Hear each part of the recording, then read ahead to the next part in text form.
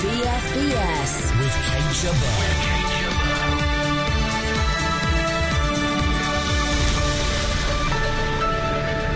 Obama says Libya was his worst mistake, but should the West intervene again? The Chilcot report, why is it taking so long? Who wants to be the UN's new Secretary General? Could fast living and fast thinking mean snap decisions on security and more wars? And X detects the new anti-terror device that could have prevented the Brussels attacks.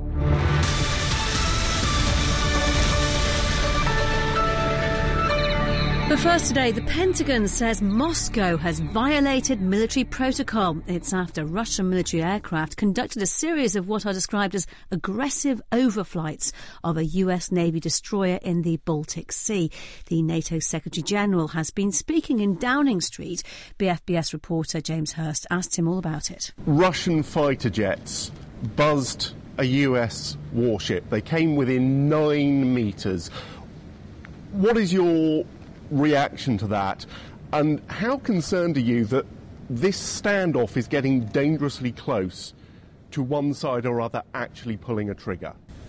This kind of behavior is unsafe and unprofessional, and that's the reason why I have for a long time now underlined the importance of more transparency, more predictability, and increased efforts on risk reductions.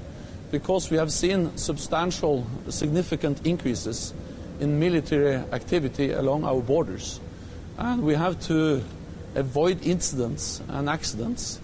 And if they happen, we have to make sure that they don't spiral out of control. And we will have a meeting of the NATO-Russia Council next week. And one of the issues we will discuss in the NATO-Russia Council next week is military activity with focus on transparency and risk reduction. And I think the incident we had in the Baltic Sea just underlines the importance of a strong focus on risk reduction and transparency.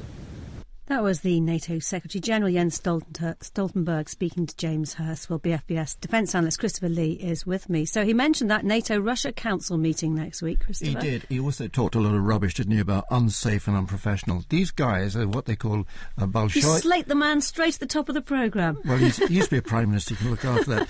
It's what they call Bolshoisky-Gonsky.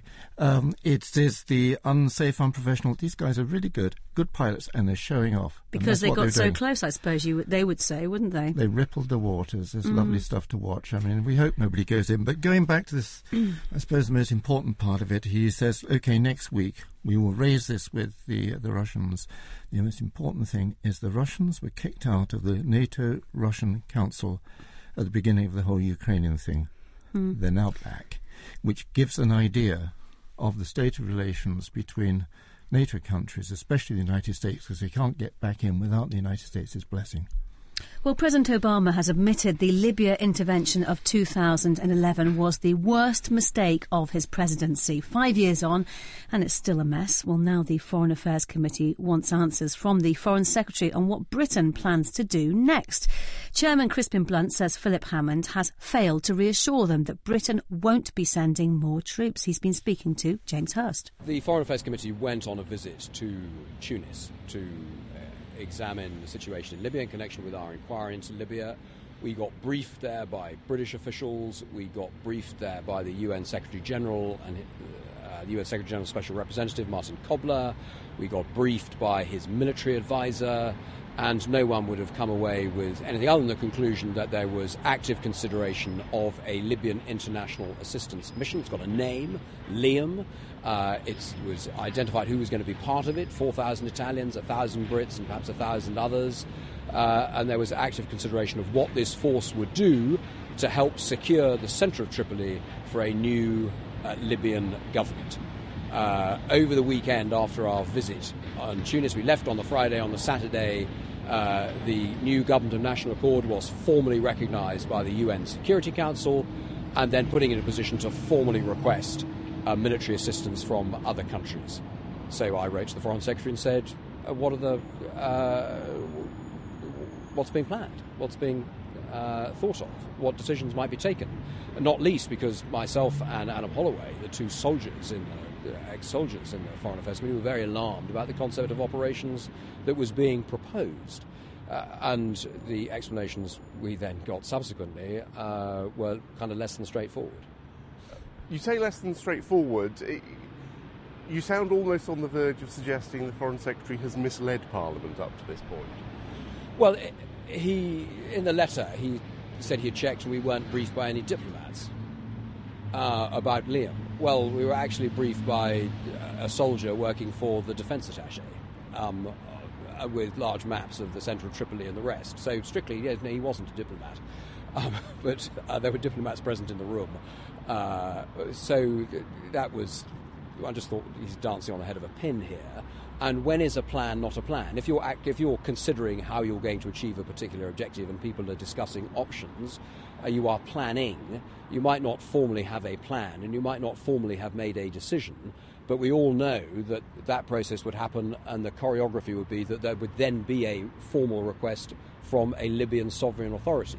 We had just recognised a Libyan sovereign authority, and so at any minute, this planning would then, in effect, be a decision. And since they would have to come to Parliament to get authority for this, I thought it was a pity, perhaps worse than that, that we weren't able to get into a candid discussion about the merits of this particular proposal. You say any deployment they'd have to come to Parliament for authority. But except special forces. And there are already British special forces on the ground in Libya helping in operations, particularly against so-called Islamic State. But if this were to be a train, advise and assist mission, would it really need the authority of Parliament, which is only a convention anyway? Indeed, it's a convention, but if you are going to put British troops into a place where they are almost certain to be attacked, which is what the concept of operations was, and then you would try and claim, we're only going there as a training mission, so we really don't need to ask Parliament's permission for that, knowing full well that they would spend most of their time defending themselves against people wishing them ill on the ground, then I think you could say that Parliament was on the verge of being misled and not being properly engaged with in a sensible way to have a conversation about the options available to the United Kingdom and to the rest of the international community about how to effectively support the new Libyan government of national accord. That was the chairman of the Foreign Affairs Committee, Crispin Blunt, speaking to James Hurst. Christopher, why can't the government work this out? It's not the government. The man carrying the football, as they call it in Libya, that's the problem in his mind or his suitcase, is Fayez al-Sharaf. He is the man that's got to hold this sort of government of accord together. The Italians have got a plan, and when a plan is not a plan, it means it's back to the drawing board, for a 6,000 force of people to go in, right? Yes. The Italians, the French and the British. And what Fayez al-Sharaf is saying at the moment, listen, you do that, and I'm out, because I will be chased out and the militia will come back and we'll be back from square one. At the moment, we're 2 weeks into a possibility. And if you want to keep a possibility going, then you stay out of this, because don't come here until we say, please, will you come? So how long do you wait on that possibility then? You've got to wait on the possibility, because if you don't, he said it publicly, or to them, if we said, yes, but we're stopping, our plan is actually all ready to go, he will say, and quite rightly, unless I invite you in, it is an intervention. And there's one other aspect of this. The reason the British and the French want to get in there quickly, they want to get in there, not amongst ISIS, they want to get in amongst and stop the refugees that are coming across using Libya as a stepping-off point. SITREP with Kate Jabbar. Still to come, the UN is looking for a new Secretary-General, so who's up for the job? And new developments in bomb detection, but could it have stopped the Brussels attacks? BFBS SITREP. David Cameron wants Sir John Chilcot's report into the Iraq War to be published as soon as possible. The Prime Minister's official spokeswoman said the timing of its publication was in Sir John's hands. She said once it was completed, the process of national security checking could begin. Then it needed to be proofread. Christopher, gosh, what is going on? Oh, it's very simple. The report, I mean, just quickly, this report was commissioned by the then Prime Minister, Mr. Brown. They met in 2009, and it all finished in February 2011. Yeah, you pledged... Now, yes, what's going to happen now is on Monday, Sir John Chilcot will hand that report of probably 1 million words over to the government. 1 million words, which you have told me you will read them. Well, I will. I'm surprised you're not saying the same thing. Of course. Well, if I hear Well, 1 million... I might never see you again, but... Well, it's hardly, Stop doing this programme to do it. it's hardly a book at bedtime, is it? I mean, who No, I or would what... tell you, no, what will happen then, he will hand it over, the government will look through it, and they'll go through it. And they've already been through it, but they will go through it, and then it'll be officially published, and it'll be officially published towards the end of beginning of July. Who or what is anyone going to get out of this report, do you think? OK, well, you've got one group whose only interest in the report was actually hanging Tony Blair high. That's what they wanted. They wanted what blame down. Tony Blair and John Scarlett, who has recently retired as Director General of MI6. There's another group, and that is probably people like me who just really want to know what happened in detail and conceive this as a possibility. Don't go there in the future. What relations did you have in the United States? You feel you know a lot of it already, though, don't you? I've read a lot of it. I sat through the inquiry, a lot of it. It's never... A lot of it's not been secret, but the third... So it's not going to be a game changer as such. I think the third group of people is very important. And that is the insistence that the families, mostly of the bereaved, they want closure. I don't think this will give them closure. It's a new excitement in the way that these things are managed now. With somebody must be to blame. You know, my son was killed. I need to know what happened. Well, the truth is, a lot of these things have come out anyway, and I don't think that Chilcot will actually give them that important. What it will give, though, is a way that at one time we went to the most controversial war of thus far of this century. The search for a new United Nations Secretary-General is underway. Ban Ki-moon will step down at the end of the year from what some describe as the biggest powerless job in the world. Well, let's talk to Rob Watson, political correspondent from the BBC World Service. Good to speak to you today, Rob. And to you, Kate. So I understand that you were there in recent history when the Secretary-General was booted out to one side. Absolutely. I was the BBC's man at the UN, as Christopher will know, in the mid-1990s. Well, something extraordinary happened. They had a Secretary-General, Boutros Ghali, so good they named him twice. But he fell foul of the Americans during the middle of an election campaign, so they booted him to one side and drafted in his place the guy who was then the head of the UN's peacekeeping department, a gentleman called Kofi Annan. And what really stands out from all of that incredible behind-the-scenes stuff, I mean, it's about as undemocratic as you could possibly imagine. One of the things that they had to find out was, could Kofi Annan speak French well enough? Mais oui, bien sûr. Absolument. Nobody asked whether he could speak Russian, I seem to remember. Yes. Yes. Now, you say undemocratic, but this time the hustings are going to be out there. It's going to be a public thing, isn't it? Well, I think I think there are understood to be elements of public meetings in New York involving those who are interested in putting themselves forward. And it's also going to be possible for delegations, countries represented at the UN, to give some of these candidates a bit of a grilling. But I don't think people should get too carried away. I mean, no one's going to become UN Secretary-General who hasn't had the approval of the United States, the United Kingdom, France, Russia and China. Who are the front runners then? Well, you know, one always has to be careful about reading out these long lists, but there's a Portuguese chap called Antonio Guterres, who used to be the UN High Commissioner, so he's quite good popular. Chance, yeah. Well, I suppose so, although I'm not sure that they want a chap this time round. I mean, I guess to pick out some of the female contenders, I mean, one who's heavily tipped is Helen Clark, of course, a former New Zealand Prime Minister, and, of course, currently head of the UN's development programme, so she's got to be in with a shout. And one who's been mentioned as a bit of an outsider, Angela Merkel. Merkel. Really? Here we are. Wow. I can't imagine any of those big P5 countries thinking that they'd want someone big and powerful as UN Secretary General, because I think that's a point just briefly worth making. I mean, you hinted at it earlier. I mean, you want a Secretary General who's a sort of nice sort of person and, can get things done, but not as a rival to the President of Russia or the United States. Or, well, you get the picture, yeah? So, Christopher, who's your money on? If I was going to put one on one of the women, I'd probably put $5 on the nose on Irina Volkova, who is a Bulgarian.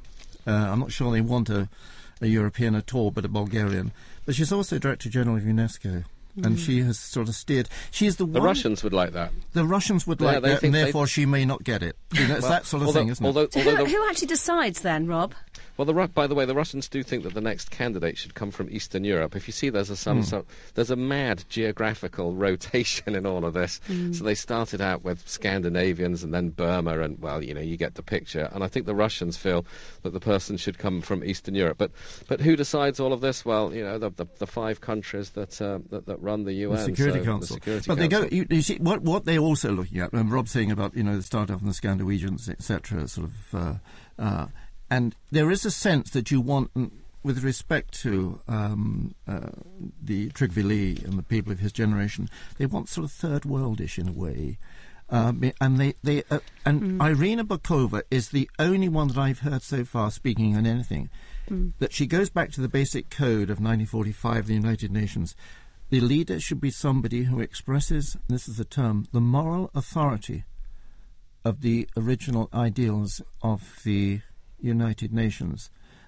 She won't get it on a one-liner like that, but it's just a reminder that when people discuss what the heck does the person do to upstand that moral authority, it's quite a task. So Rob Watson, is it the biggest powerless job in the world? I don't know. I suppose that's a bit harsh. I mean, I suppose. Did you say that, Christopher? Yeah. I thought you did. I suppose to some extent it is that. In that, I mean, it is that in the sense that people think, well, crikey, you're the Secretary General of the UN. You must be able to do something, and of course you don't. You don't command the troops. You're the secretary of a club, and the effectiveness of your club is how effective the member states want to be. But I mean, it's not entirely powerless in the sense that you do have one almighty pulpit from which to do some considerable amount of preaching. I mean, I think people like Kofi Annan would have said that he made a bit of an impression on the world. So absolutely no power, but no influence. Well, that's a different matter. On that note, Rob Watson from the BBC, thank you very much for your time today. Nice to be with you. PFBS SITREP. It's a fast-changing world. Huge advances in technology mean that we do everything much quicker than we used to, and that includes thinking. The journalist Robert Colville has written a book about it, The Great Acceleration, Questions Government Decision-Making in These Speedier Times, and he joins us now. Hello, Robert. Hello. Do our fast-paced lifestyles affect government decision-making then? Oh, completely. I mean, primarily because of the faster news agenda. I mean, in the old days, you'd have the same story leading the Today programme and Newsnight, and then the next day's papers. Now everything moves so much more quickly. There are so many more demands on government's time, so many more things to respond to, and initiatives that they have to come up with to cut through. What about the clarity of thought then? Does it keep up with it? They say it does, but you sometimes have your doubts.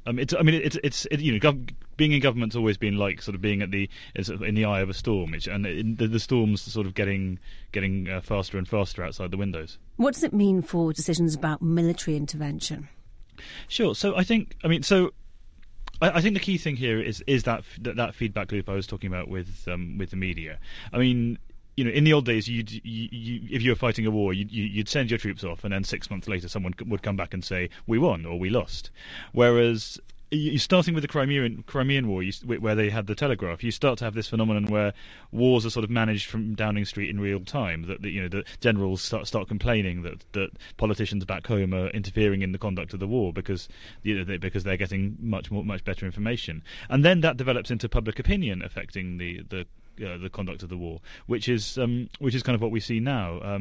You were talking just then about Libya. Libya is a great example of how you're almost the war's being fought almost as much for the techniques you're using are almost as much for the headlines they're going to create back home as they are for the actual results you're going to get on the ground. Christopher, how do you see all of this? Do you think a faster lifestyle means that the likelihood of war is greater?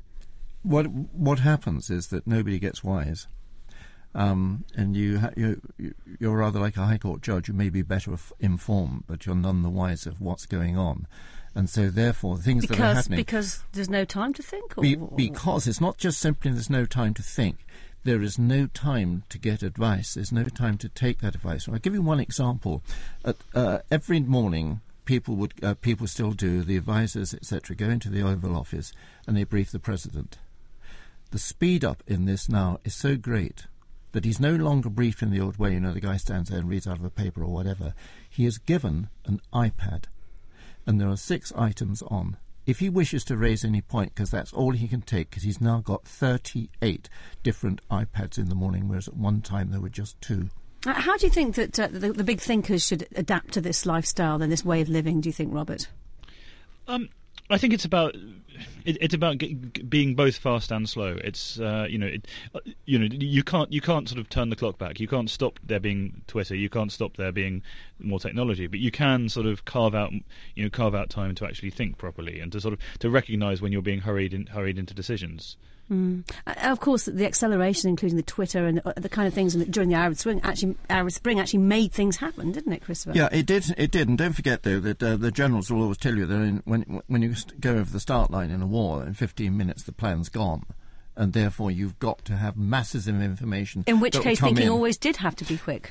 What it was, though, it was timely. What happens now is that we get so much, and I think Robert probably better at this than I am, but it gets so much information comes in that we can't actually disseminate. We can't actually understand. We can't cope with all that information. It's very important. Yeah, there are some really interesting studies, actually kind of war games they've done, where if you restrict the amount of information people are getting, they actually make better decisions than if you just give them access to every single piece of information that they require. If you just give them, if you're trying to come up with a strategy, if you just have eight or 10 sort of key points, it works better than if you're able to sort of request endless clarification on every single one of them. So what kind of information sifters are there out there, Christopher, to do that kind of job?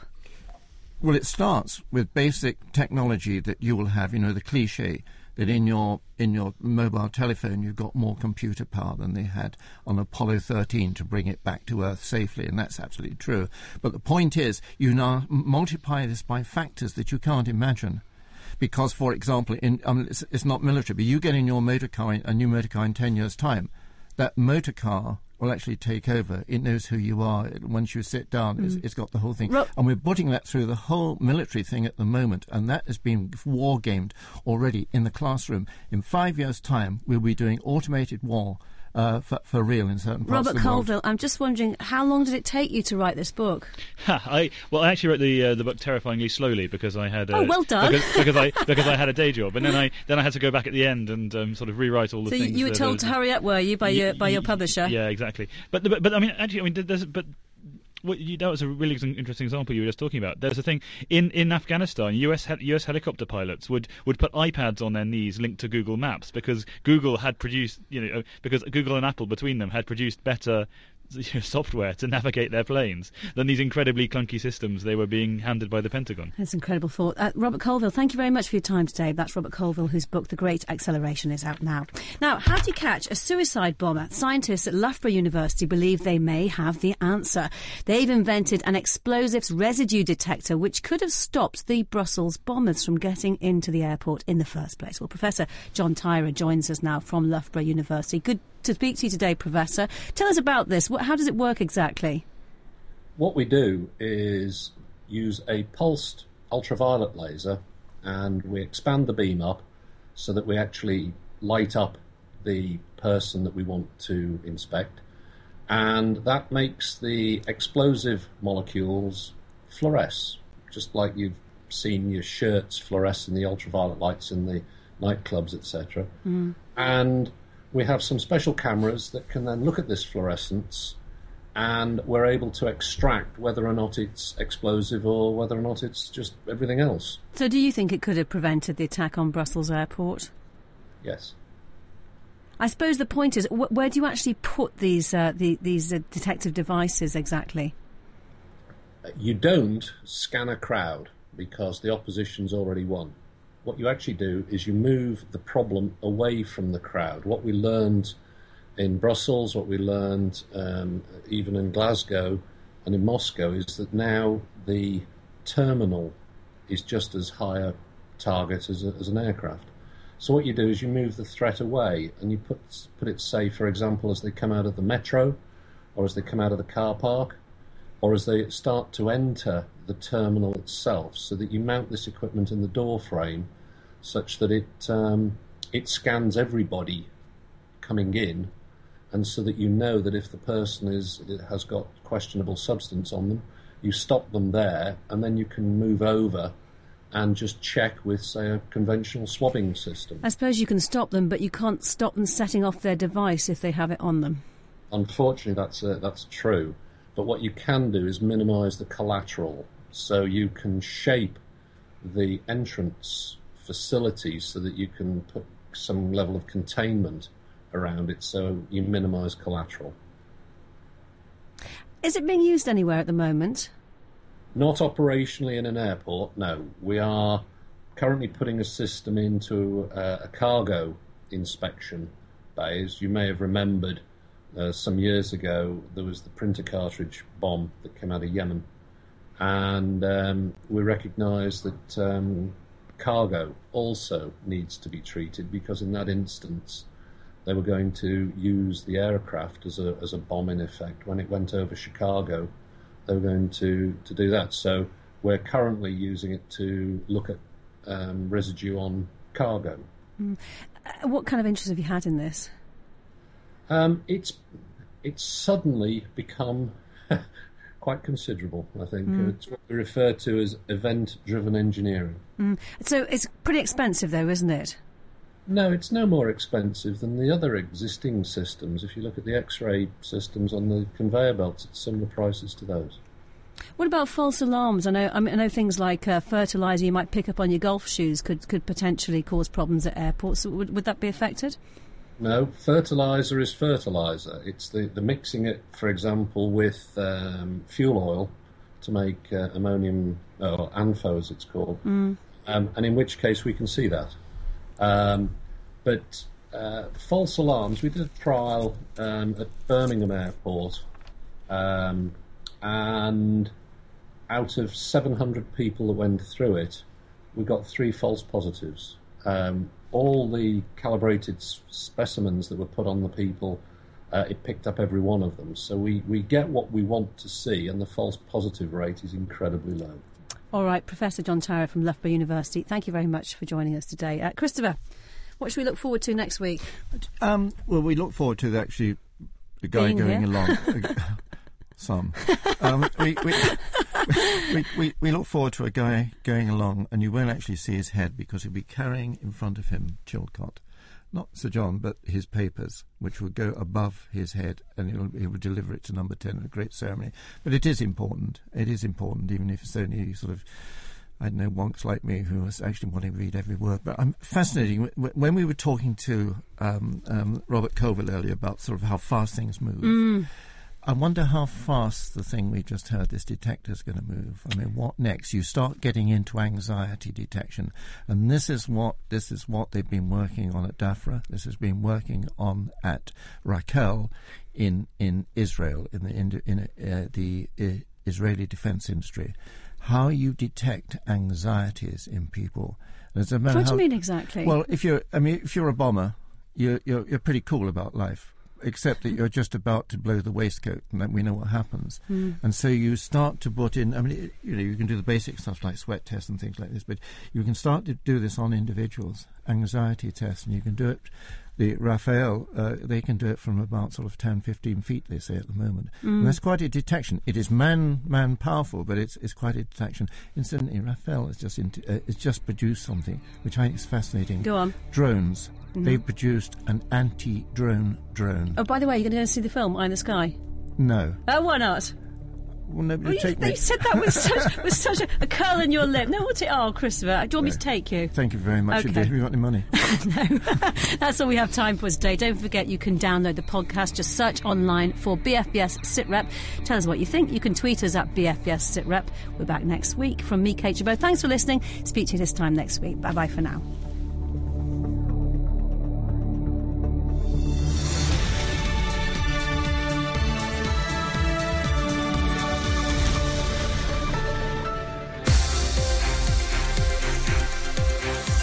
The best of British news, sport and entertainment for the British forces overseas. This is BFBS Radio 2.